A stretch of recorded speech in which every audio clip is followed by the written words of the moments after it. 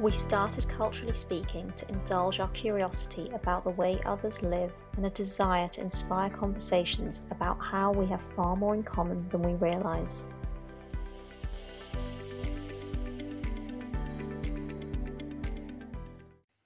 Hi everyone, welcome to this week's episode. Janice, how are you? Good. I think I'm very looking forward to hearing today's guest's story. Just because, the topic itself is close to my heart in a different way. Completely. And I think I'm right in saying we've never spoken to a guest with a story anything close to this. I certainly don't think we've come across anyone, even when we've been looking for, potential guests that might be a fit for the podcast. I don't want to spoil too much, but I think we can at least say today's guest, and I don't use this word lightly, but, has experience of being in a cult. Mm-hmm. I think this word cult is so interesting to me. Yeah. Because sometimes I think it's banded around quite a lot, but I do fully believe, what we're about to hear really is one. And I say that because for people that may or may not have heard of Gothardism, whether we call it a cult or a community is debatable, but there is an organization in the United States based on the teachings of a pastor, Bill Gothard, hence Gothardism. But my knowledge of it, and I thought it was quite well known, and I think when I spoke to you about it, I didn't you'd heard of necessarily this one, but I think I'd heard of it through, as always, pop culture. There was a family that became almost infamous, I guess, on reality TV in America. They were called, or they are, they still are around, the Duggars, 19 kids and counting. And I have to give a shout out to my friend Millie from uni. She's the one who first turned me on to the phenomena of this family. I didn't understand it, honestly. I was like, so wait, they're just famous because there's, 19 children in their family. But actually then you start to watch it and the way that they live. And so, it was quite eye-opening because I didn't really understand the ins and outs, if I'm being honest. I'd heard of religious cults before, but it's quite different seeing it like on your screen as a way of life. I think that's just it. I think the concept of cult, of course, we're going to hear today's guest, Rebecca, tell us her story and her experiences. But the term itself, again, it's one of those things that have become popularized or romanticized, I think, by modern pop culture. So a cult, I'm just reading off of what I found on Google now, right? But a cult is a social association where they subscribe to an often eccentric philosophy, right? This could be with religious background or quite often religion. Sometimes you get doomsday cults, which are fascinating. But, over the last couple of years when we've all had a lot more time at home with Netflix on our laps, there have been this rise of documentaries about cults. You've got the yoga guru one. You've got the I think it's called Wild Wild Country. And then it's a, watch it. Wild Country, okay. And then you've also got things like Scientology, which people know about it. It's out in the open, but there's a lot of mystery around it. But this is my point of, is it a cult? Is it religion? Is it a community? Because that definition you gave of a cult, it doesn't actually say that there's anything harmful. And when I think cult, I automatically think like it's limiting someone's free will. It's preventing somebody from living, what we would consider a full, healthy, normal life, able to make their own choices. But actually, that definition just says you believe in eccentric beliefs. Well, I read this article, right? And it says cult is a way of saying you lot are weirdos. Right? Because if you want to talk about things that have a cult following, suddenly it doesn't sound as negative. But that gives it almost like a cachet, almost. Do you know Mm. when people say, oh, like this perfume or this exercise class, or not to name any names, hashtag Lululemon, um, Peloton. That's very topical for me because I know you don't watch Sex and the City or like the news version. Oh, I sorry. haven't seen it yet. I did say we should watch it together. I know, but I think it breaks my heart a little bit. But everyone who's watched that will know the Peloton joke. You know, all of these things that people have a shared belief over. Lush is another great one. I read an article recently, why Lush is a cult by a former employee. And I, you know, this is my point about the term cult being bandied around.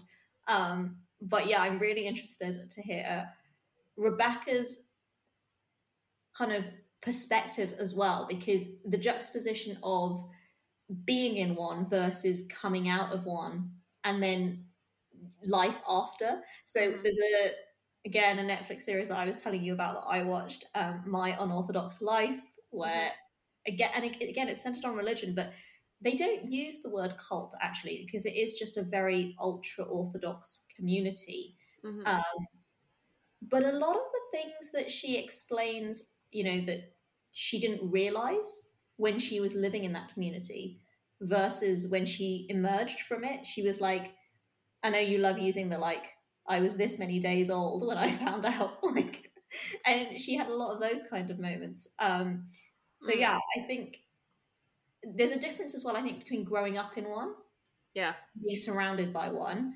versus perhaps your beliefs change later in life. Yeah, and I mean, I can talk about cults for like 5 hours, I think. It's the whole psychology aspect of it is just so fascinating to me. Number one, I think we've talked about this before, right? How people actually, in some places, I think it is quite easy to join a cult and to just kind of wholly believe in that, you know, depending on your access to information or what your circumstances might be. But what about the people who become cult leaders? Like, do they set out, like, this is my 5-year plan, I want to become a cult leader? And modern pop culture will portray these people as usually shaggy haired, but super, you know, like good looking in that specific way and have an air of authority about them. And I always tell people, right, if I join this group of people, starts out nice and everything, and then suddenly they say you can only wear white dresses and you need to give me all your money, I'm leaving.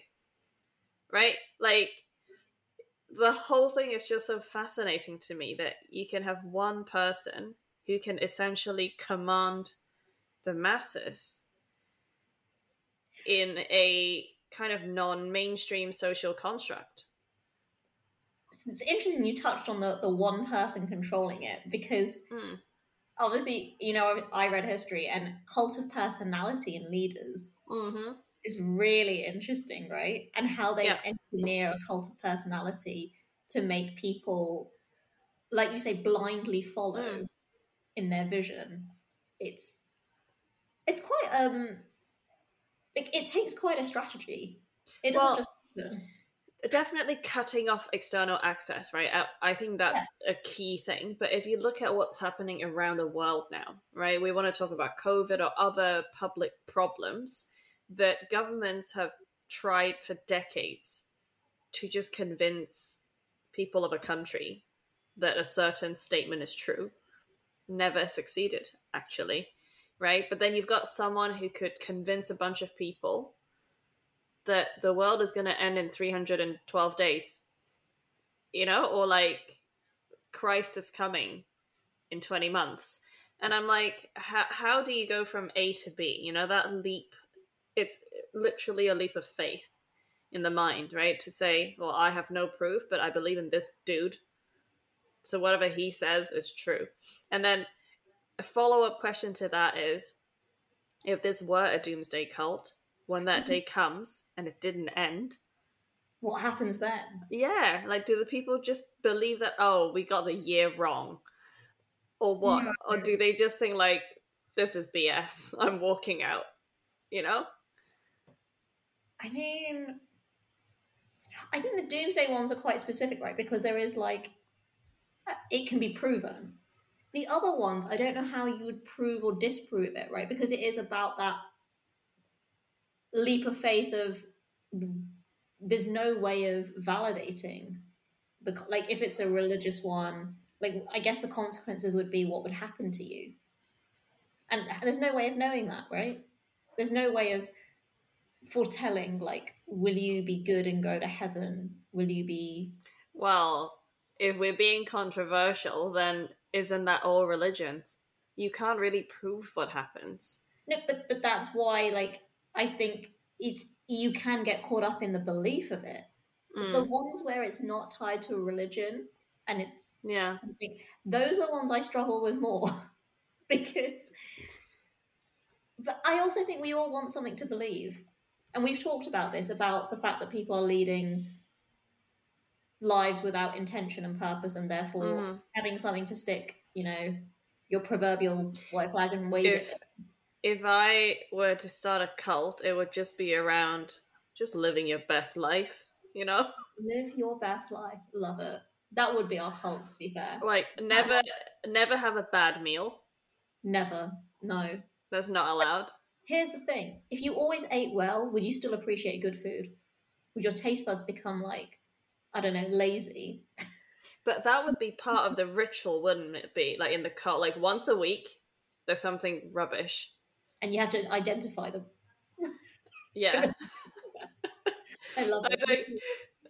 This is going to be a popular cult, I think. I mean, it's going to be a morbidly obese cult. Not really. I think if you eat the right foods, like if you eat good food. I know, but do you know when you want good food that's not good for you?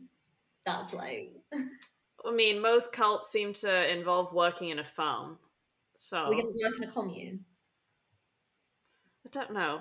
I can't really see you in your, like, gel nails at the commune. I'm just saying. And my waist-length hair. I don't think that's going to survive that. No, I think you'd have to, like, wrap it up and, like, oh, anyway, the fashion, this is the thing, the fashion... I know. Would not be fabby at the commune. Okay, anyway, enough about the commune. Let's hear from Rebecca and her story. So my name's Rebecca Lemke. I am a multi-genre hybrid author. I used to podcast, I was in a documentary, and I did live radio. And now I write fiction and homeschool my son. But I grew up in a cult, and a lot of people find that really interesting. And especially with Josh Duggar now being in the news and his family being in the news, a lot of people have questions about what that actually looks like and what it's like to get out of something like that. So, a lot of people that write memoirs and that write about purity culture are in it for the money. They're in it for the academic books and the book deals and the exposure and the fame and all of that different stuff. And that was never my intention when I wrote The Scarlet Virgins. I wrote The Scarlet Virgins when I was working for an outlet online.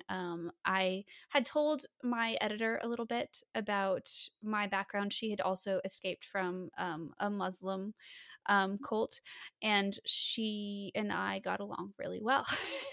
And we had been through a lot of the same experiences with completely different faith backgrounds. And she pestered me. I was 20 at the time. She was like, "You need to write a memoir." And I was like, I can't do that. I'm 20. The only person that writes a memoir at 20 is a narcissist. But she pestered me long enough to where I wrote the first chapter. And that book never actually came out. The original book that was the memoir is not actually out. The Scarlet Virgins is a condensed version of the memoir that primarily focuses on purity culture and spiritual abuse.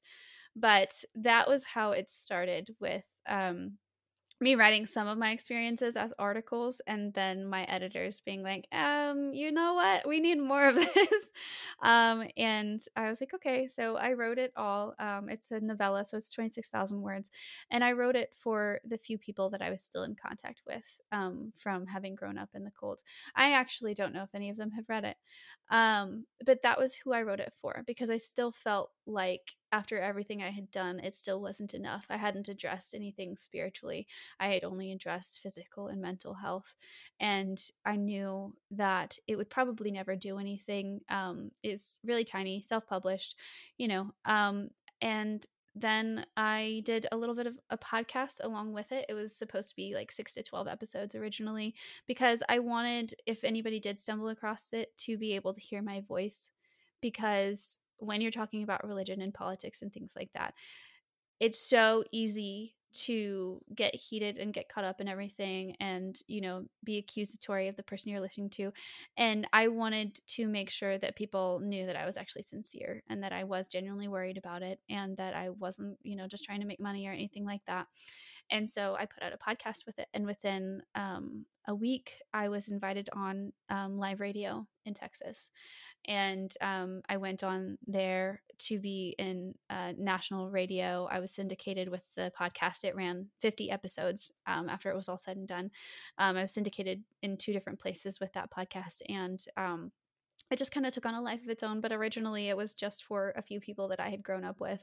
And after it took off, I had so many people messaging me because I share my story. I don't like share to argue with people or share to have some kind of academic thing. I'm just a firsthand witness, basically. That's all I am. And there's kind of a shortage of that. There's kind of a shortage of just firsthand witnesses that are firsthand witnesses for the sake of it, for the sake of other people who are like them. And for me, getting away from a religious cult and then staying religious is super unusual. And there wasn't any resources for someone like me when I came out of it, except for Recovering Grace. Recovering Grace is IBLP survivors, and they have been amazing, and they were amazing at the time, but they didn't quite have anything like what I knew I needed to do. And so I wrote the Scarlet Virgins on that basis, on the basis of, you know, what I would say to my 16-year-old self who was trying to leave. I had read Hilary McFarland's Quivering Daughters, which is now out of print. I'm very sad about it, but you can find some on eBay on a good day. And that had been the book that my husband gave to me when I was 15 and a half. And I was just starting my journey of recovery with my eating disorder. And she had done a bunch of firsthand experiences, anonymized all of them so that nobody was in danger, and published it as a self-published book. And it had like absolutely changed my life. We share it with everyone. We ran out of copies to share. And so I just wanted something like that for the people in my life who had gone through the specific things that I had. And now, you know, even though I don't do very much with it, I still do get people commenting and contacting me. And I get people from all walks of life. I get people who are agnostic, who are atheists, who are still Christian but questioning, and then, you know, just still Christian. And I help all of them because so many of the resources that I tried to get to and use refused to help me because I was still Christian. And so I try to make sure that everybody has what they need to be physically, mentally, emotionally, and spiritually healthy.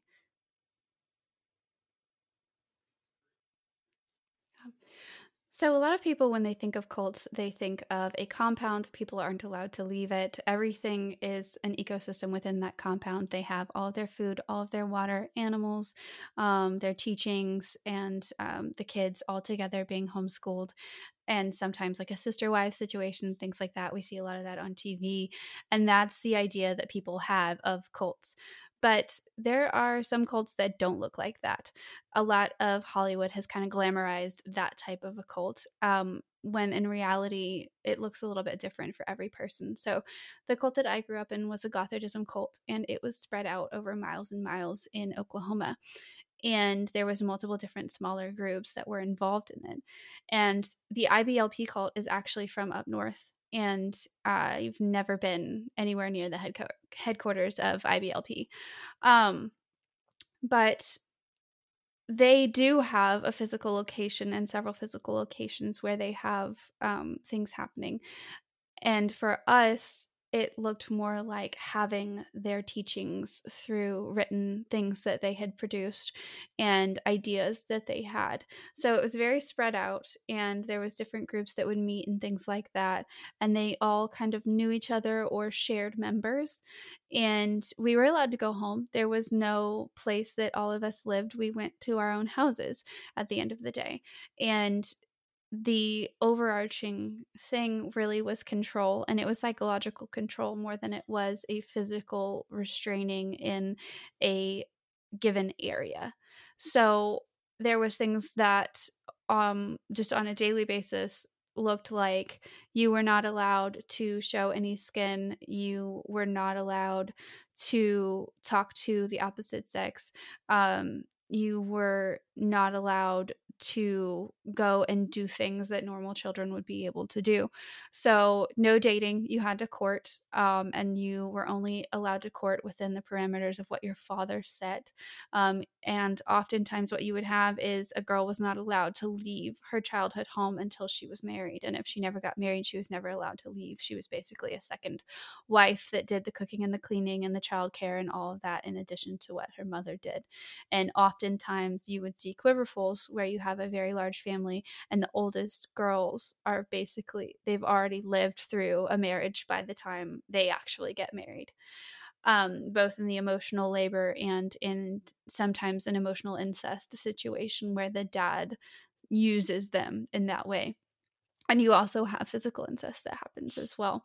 And then in a more peer context, what you have is segregation. So the young boys and girls are not allowed to talk to each other in any kind of private conversation, sometimes not at all. And you could get in trouble for that. You can get punished for that. And in terms of the dress code and the modesty rules and things like that, you were kind of, things changed over the years, but you were basically expected to be every inch covered all of the time. And if anything did happen to you, God forbid, it would be your fault. And it does not matter if you are prepubescent. It does not matter if you were doing everything right. It does not matter if you cried out. You didn't cry out loud enough, apparently. Things like that. So you have this very strict, controlling religious environment where everything is your fault regardless of what you do, and your body's not yours. And that led to a lot of mental health problems and physical health problems, including anorexia, self-harm, addictions, alcoholism, things like that. So the way that we got involved with the cult was kind of just sort of sliding into it. It was not, oh, we're going to go join a cult. My parents had our best interests at heart and were trying to keep us out of the public school system, which was not equipped to help us with our family history of learning disabilities and reading disabilities. And so we were at very high risk for falling behind because the teachers in our location were not trained and not able to take on the potential problems that we would have. So before all of this started, we were in a public school. We regularly saw other kids our age and family and all of that. And then we were pulled out at the end of kindergarten and told that we were going to be homeschooled.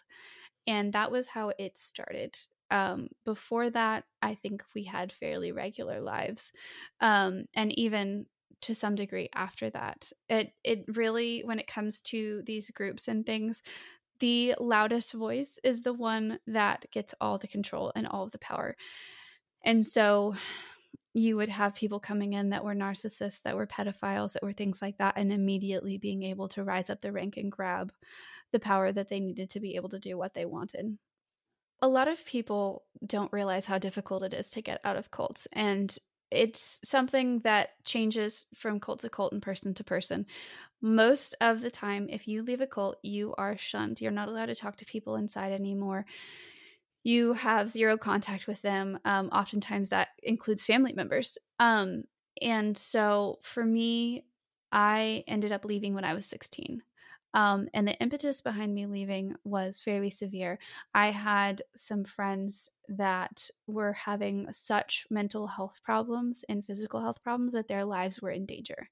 and there was zero help available. Oftentimes, in cults like that, people will believe that doctors are evil, and especially mental health professionals.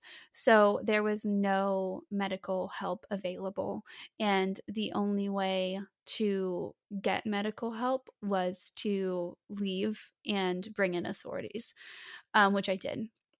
So I was 16, and when I left, I went to a school counselor on campus and told him what was happening. He made some appropriate phone calls, and then from there, I got my own counselor, got my own doctor involved because I had a very severe eating disorder. I was 82 pounds at the time, and that was a long time ago. I was very emaciated, and I was dying. And so I basically I was already suffering, but I found out the severity of the suffering of people around me, and I went to somebody who could do something about it, and they told me they did not care and that people were just going to have to age out. And I told them, you don't get to call yourself any kind of honorific name. I am going to take care of everyone now, and you can take a long walk. And I left. And like I said, I brought in mental health professionals. I got authorities involved, and tried to do everything I could to make sure that nobody died, basically. So leaving a cult that is not a compound is kind of interesting because technically you can go whenever you want. You can do whatever you want. You'll be frowned upon, you'll be shunned, but you can technically leave, which is part of how when you do leave, people say, well, I was never keeping you here. But they were keeping your money, and they were keeping your education and your paperwork and all of this other stuff. That becomes a real issue for a lot of homeschoolers that were in their own IBLP cults, is your birth certificates and your social security cards and your driver's history and license and your like diplomas and things like that will all be held up. It's actually called identity abuse. And that is something that they will do to try to keep you there, even though you can physically walk away. So for me, I got all of my papers over the course of like a week. I knew that I was leaving. I had prepared money and a bag of clothing, and I had a car, or a truck actually, that was paid off.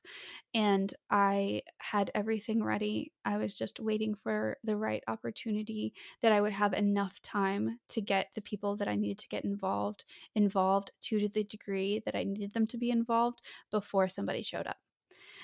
And so I went to somebody that could help, and then they helped me get authorities involved from there. And then shortly after, I was able to get a pediatric appointment, where they were able to help further. So for me, I physically did have to basically leave and go get other people involved. And in order to do that, I had to physically leave in some ways, because you can't, there's things that those parents will put in phones, and like churches and things like that, depending on who's bought the phone, that will track everything that's going on the computer, on the phone, all that stuff. So you have to get like a university computer to be able to find who you even need to call in the first place, borrow somebody's phone at school, all these different things that make it a lot more complicated than just picking up the phone and saying, hey, I need an appointment, or hey, I need to report that this happened.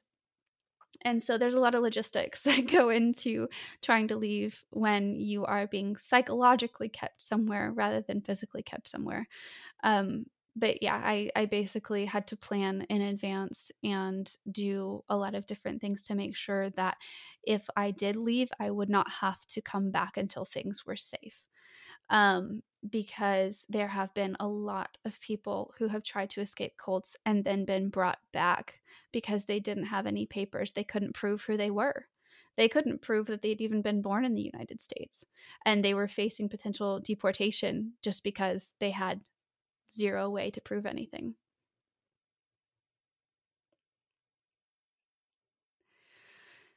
the first thing I did when I left was I went to my grandma, who I had not had much contact with, and we just sat down and had a conversation, which was amazing. And she's my best friend now. I visit her all of the time, and I bought some clothes. She took me on a shopping trip. With my step grandpa gave me money and took me to buy clothes that were not hand me downs. They were not my best friend's brother's hand me downs, and so I had clothes that were actually mine, which was incredible, and I could pick out whatever I wanted. So I had this like sweater that had cut out holes on the top, very scandalous. And over the course of like the next year or two, I bought several things like that. That it wasn't actually scandalous, but it sure felt scandalous. So some people I knew actually grew up without color TVs. They were not allowed to watch color TV. They were only allowed to watch black and white if they were allowed to watch TV at all. So a lot of people that I grew up with had never seen like a normal TV or computer screen, and they were not allowed to have internet access at all. If they did have internet access, it was monitored. Everybody's family did that but mine. We were the most like loose, I guess, of all of the families. We were allowed TV. We were allowed computers. We were not allowed on the computer alone. But we were young, so that's kind of an understandable rule. We were not allowed to tell anybody in the cult that we did the Easter Bunny, Santa, or Halloween, because that could get you absolutely excommunicated in a heartbeat. Also, people were not allowed to have visible tattoos. They really didn't want you to have tattoos at all, but if you had visible tattoos, you weren't allowed in, and you had to sign a statement of faith. I personally, when I actually left, the biggest culture shock was that I could say I'd read Harry Potter and people not go, witchcraft. That was the biggest cultural shock. I know it's kind of trite, but like it really was, because you could not say anything like that the way I grew up. Oh goodness, no swearing. We did not have any swearing. Now the dads did swear, but you just kind of looked past that. That was kind of a dad thing. But no, there's nobody that swore. And if they did swear, it was fudge, like the chocolate, and some words from like VeggieTales, I think that was where they got those from. So there was like some off-brand Christian swearing, but nothing that was actual swearing. I definitely regret leaving insofar as it changed everything. I lost basically all of my childhood friendships.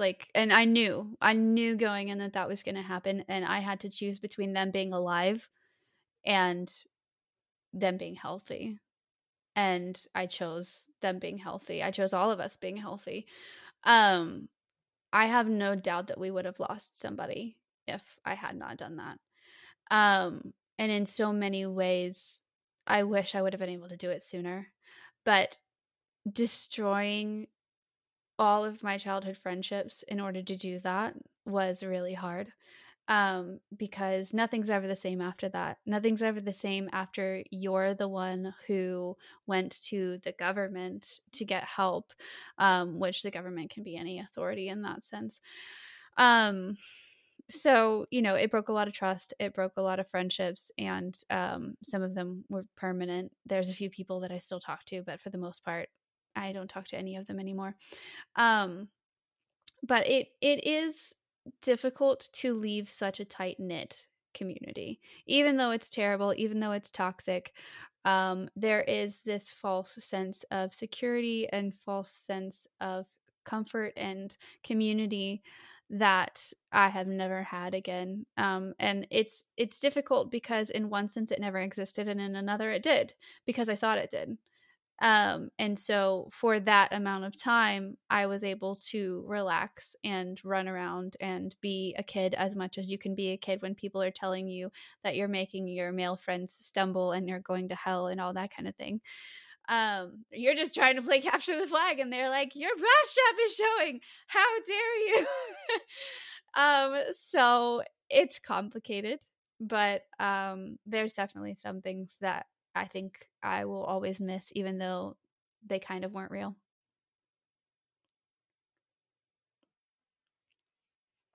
I think that the thing that gives me the most hope for the future is that I have actually had the opportunity, because I've been doing farmers markets and some in-person events with my blankets and books and things like that. Now that I have a YA book out there, I get to interact with a lot of kids, and in particular, a lot of homeschool kids. And I get to see how much different their experiences are and how resilient they have been in the ways that our experiences are similar. And even public school kids, they're just incredible people already, and they're not even an age of majority yet, which has always been something that's been really important to me. I grew up with my dad telling me stories about kids who changed the world, who ran away on planes away from their abusers and never got caught until they turned 18 and it didn't matter anymore. And so he really instilled this idea that it didn't matter what age you were, you could change the world anyway. And I definitely see that energy in some of these kids, and just their talents and the way they're pursuing their talents and the way they are doing self-care and prioritizing their physical and mental health, even when that's not what's been modeled to them. So definitely the kids of this generation give me so much hope and happiness. And I have one of my own, he's 6. But they're just incredible, and it's incredible to watch them already in their vocations and in their lives, and to see how much different things are going to be for them in all respects, regardless of whether they're from my background or not. It depends on the day how I would rate my satisfaction with life. I think most days I would say 9 or 10, when in reality I have a really lot of anxiety and I have to do something all the time to actually cope with that. Um, but genuinely, I would say 9 or 10 on any given day. I don't really have that much I can complain about. And even though there's health problems and stress and all of that, I there's really nothing that I would just want to snap my fingers and change. I'd like to work for that stuff, you know? Wow. I think I'm not quite speechless, actually, because I did know a lot about Gothardism from the TV show, but Rebecca's like journey out of the cult, I didn't realize how much she went through to like get there, you know? Yeah, I mean, for people who've seen the film Martha, Marlene, May, no, Martha, Marcy, May, Marlene, or some combination of those 4 names, an Elizabeth Olsen film where, you see her trying to leave a cult that she joined. I think I did have some idea that it wasn't like you just walk out the door and bye. There's a lot of enmeshment, both emotionally and probably physically, when you're in a cult. But it was just so shocking and also impressive for me that she did all of this when she was 16. I remember thinking when I was 16, I don't think I'd even traveled by myself before that point. Like 100%. I was about to come back to the age thing. I mean, I know it's slightly different because in the US, you can drive at 16 and things like that, but still, to have the like foresight, courage, yeah, to know that she couldn't go and just Google help or go and ask for help the way we would. She had to be covert about it. The tracking of the phones and like internet usage. I think just given what we do, right? Like, and the identity abuse of having your documents kept by somebody so that they are basically, it's kind of like akin to being enslaved, I would compare it to. I mean, I don't want to kind of compare it to many other things, but I know that in Hong Kong, where you have foreign domestic helpers, in a lot of cases, the employer does keep the person's passport. And it's a way to make sure that they literally don't do that, right? They don't run off in the middle of the night. Yeah. But you know, I think it's different, right? When I'm sure when we have to face something like that, you know, we'll have different considerations. But in the case of us, you know, doing what we do Wait, in sorry, hang corporate, on, stop. When you said when we have to face that, are you in a cult? Are you going to leave a cult? Is that what you're trying to tell me? no, I'm talking about if we are hiring someone who needs to live in our Oh, home. okay. um, like, I'm really glad you clarify. I mean, we did talk about starting a food cult, so if we were starting one, I don't think we would want to be leaving it. But yeah, I think that's the what point. I mean is like I think with employment, it's a little bit different, right? Because you know we are facing this thing sometimes of working from home, and there's always going to be people who don't trust in people working from home that they are actually working.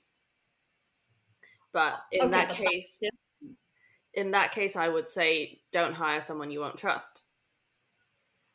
exactly. And I think particularly around someone being in your home. But back to your point Mm. around, would you want to leave a cult if you founded it?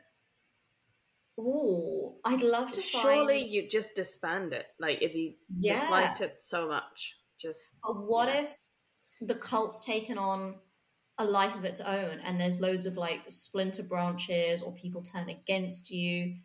I'm imagining it like a company. Do you know if you're the CEO and then you get ousted or the co-founder because the vision has changed and the direction's changed Mm, and it's kind of pulled from under you? I imagine a lot of these things don't end up the way that they were intended when they started. no, and I think to be honest, I mean, we would be great cult leaders. But in real life, you know, a lot of these cults, I don't want to necessarily paint them in a negative picture, but I almost feel like if there were loads of little factions forming, I wouldn't be surprised if the OG cult leader would try to get rid of them. Well, this is the thing that Rebecca was saying, right? The power struggle, Mm, people that come in and enforce their authority and like create these little power structures. I think that's probably very prevalent, and which is why I compare it to like a company, like a corporation, because you'll always get people that are on like power trips, people that are trying to amass like hmm followers, people that want to rise the ranks very quickly. Um, so yeah, a lot of that actually oddly sounded like corporate culture, funnily enough.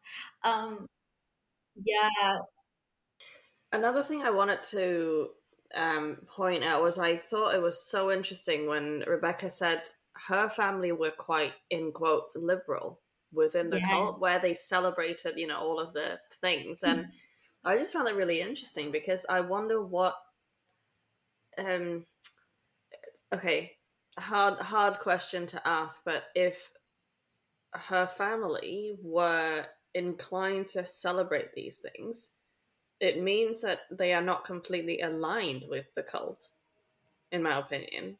So why did they join or why did they stay? I think that was clear, though. She said, right? In many ways, her family were not, they were atypical for Yeah. the, even just the community, right? She described sort of the makeup of her family and the belief systems and things. I think with her family being, and again, I say quote unquote, more liberal than those Mm. around them, it exposed her to things in ways that probably helped her hmm journey out. And I think even on when she had, she's now left, um, I wonder if it actually has helped her adjustment as well. But yeah, to your point of why they joined, and um, she talked about why her family joined in the first place. And maybe this is something that will resonate with a lot of people given what we've been through in the last 2 years, but homeschooling. Um, so many parents worldwide for the first time have had to take on the responsibilities of teaching their children at home in the pandemic when children were not physically in classrooms with teachers. And honestly, I've been hard pressed to find someone who doesn't have prior experience of teaching that Mm. has said it's been a walk in the park. I think everybody has had their struggles, mostly probably because people are also trying to maintain their own job and their own, day-to-day activity at home as well, which is stressful in itself. But homeschooling, and why people choose to homeschool, I mean, there's a whole thing on that. And is the mainstream education system right for everyone? I think that's it sounded like a big driver for Rebecca's family, because it isn't always necessarily the right place, if you're not getting the right support. But then you add in all the things that come along with it in the cult she described, and you're like, but can all of that be worth the homeschooling? Yeah, and I mean, she did say that when she was trying to leave, that she had professors, from school and everyone involved. So maybe when you get to a certain age as well, it can't really be purely homeschooled. Like there's some integration. Yeah, I think, I think you're probably correct in that to a certain age, you probably can teach a child all the fundamentals, and then perhaps you do need support from specialists. Can you imagine learning about like integration at home? Like I can probably still do it, right? Like the advanced math things, but I don't think I can teach it to anyone. Yeah, I think well, with maths, I think it's probably actually something you can almost get ahead with yourself and teach yourself, because there's logic, right? If you can understand the logic, you can apply it. I'm thinking more like specialist subjects where, say, somebody like your parents or somebody in your community doesn't have knowledge of it. Trying to teach something like that, I can imagine external help.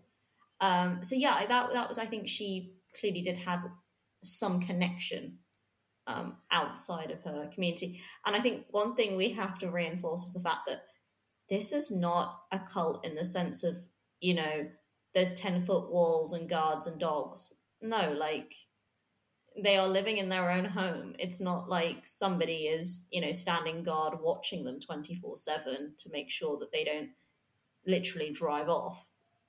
I'd be interested to know. I don't know if religious studies is part of the standard curriculum there, but I'd be interested to know what they teach in there. Because I remember at school, I went to a pretty religious school actually, both in Hong Kong and here.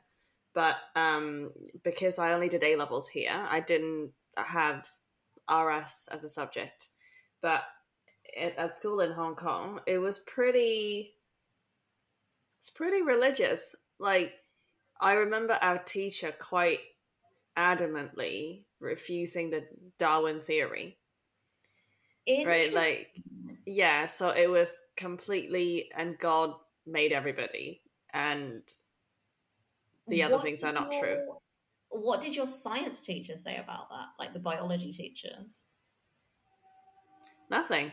I mean, we still had biology lessons, right?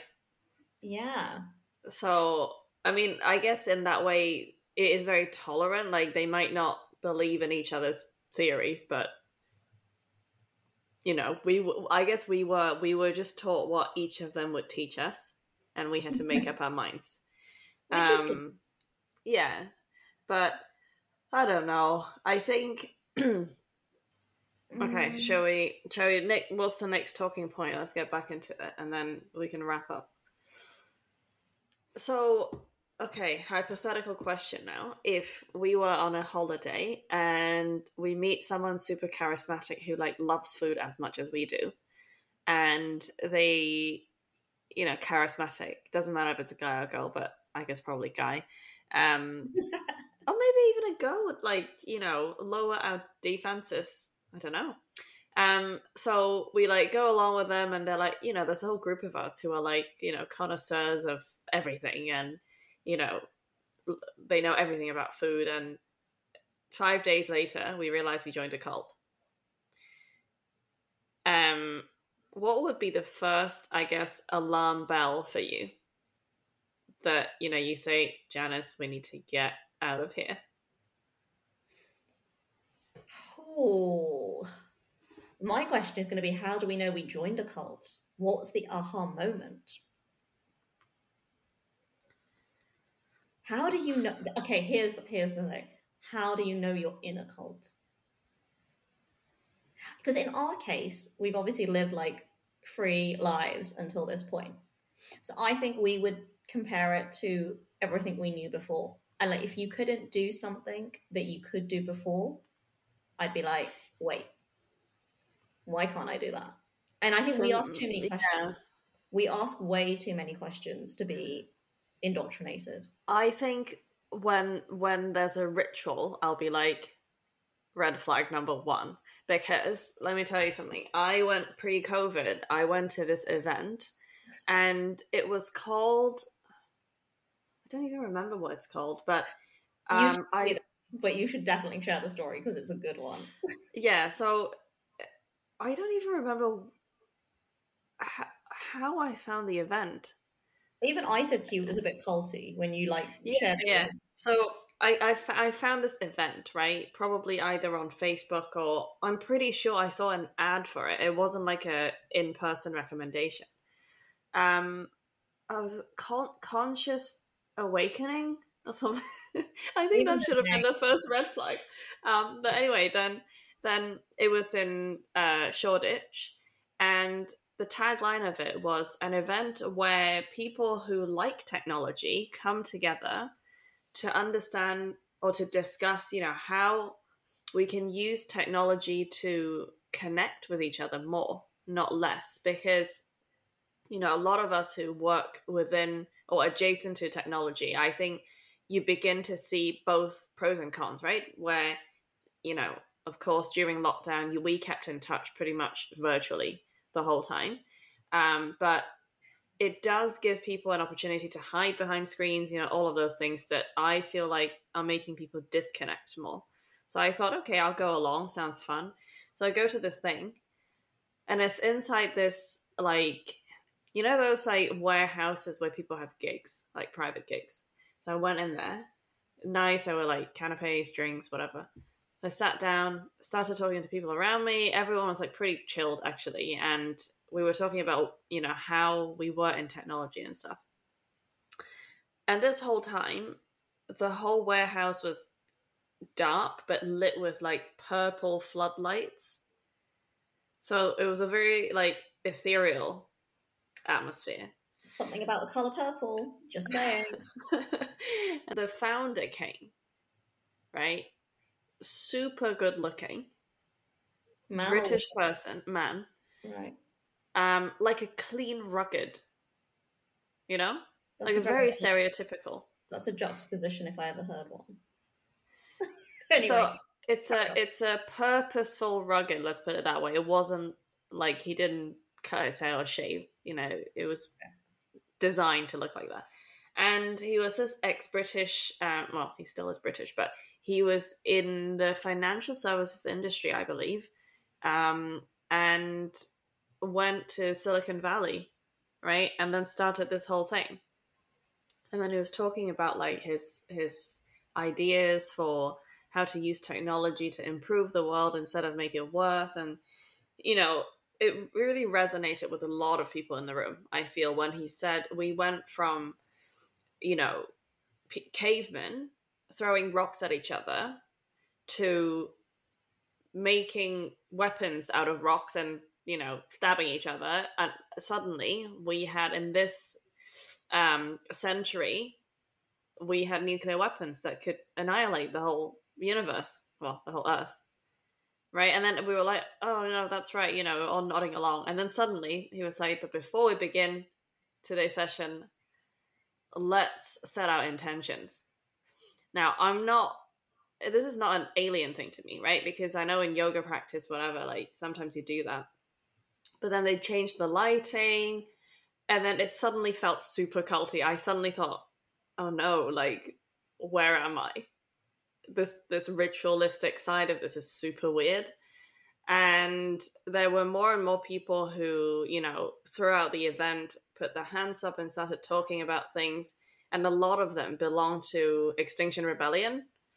Right. And it just got more and more like cult. It wasn't a cult. I think it's a legit organization, but it was much more ritualistic than I had anticipated. And I never went back. So it's really funny. But I think I've answered my own question from earlier. For me, if there was any group chanting, that's when I'd be out. Yeah. Because again, sure. That's why I said ritual, right? Like anytime there's any, let's sit in a circle and say the same thing, I'll be like, no thanks. And I think also whenever there's suggestions of like, not suggestions, but strong suggestions of handing over your worldly belongings, I'm like, no thank you, that's mine. But yeah, I mean, unfortunately, in a lot of cults, I think there's also the element of everyone has to sleep with the leader. I'm also like, no, thank you. Oh, no. I mean, again, like from Rebecca's story, right? She talked about pedophilia and the abuse. I think, but again, I think these all become byproducts of the way these situations start, right? I would, again, like, do we believe that people set these things up with the intention of that's what they want to, that's the end goal? Or do you think it's just it becomes commonplace because opportunities present themselves and people take advantage of people that are vulnerable? Put it that way, right? I think when it comes to things like pedophilia or other types of physical abuse, I think that's kind of like a, plus or minus with these people. But for someone to become a cult leader, there are flaws in their psyche. Because if you really believed in something, you told me that, in America, you can start up your own churches and everything. There are plenty of people out there who really believe in something and they create a community without turning it into a cult. And this is what we were saying, right? Before we spoke to Rebecca, community versus cult, fine line. Yeah, because there are plenty of people doing good stuff with their influence. Even if you want to talk about some celebrities, right, who they know they have a following, but they use that for a good cause instead of using that, taking advantage of that. So I think once you start with a flawed character, then the other things are just magnified or perhaps exposed. Like that's probably part of them anyway. Like if they weren't a cult leader, they would have done it to fewer people maybe. But I don't think basically what I'm saying is I don't think a normal person would become like a cult leader and then develop pedophilia. I don't think that's how it happens. Well, people, be vigilant. Be on your guard. Don't join a cult. And if you do, get out.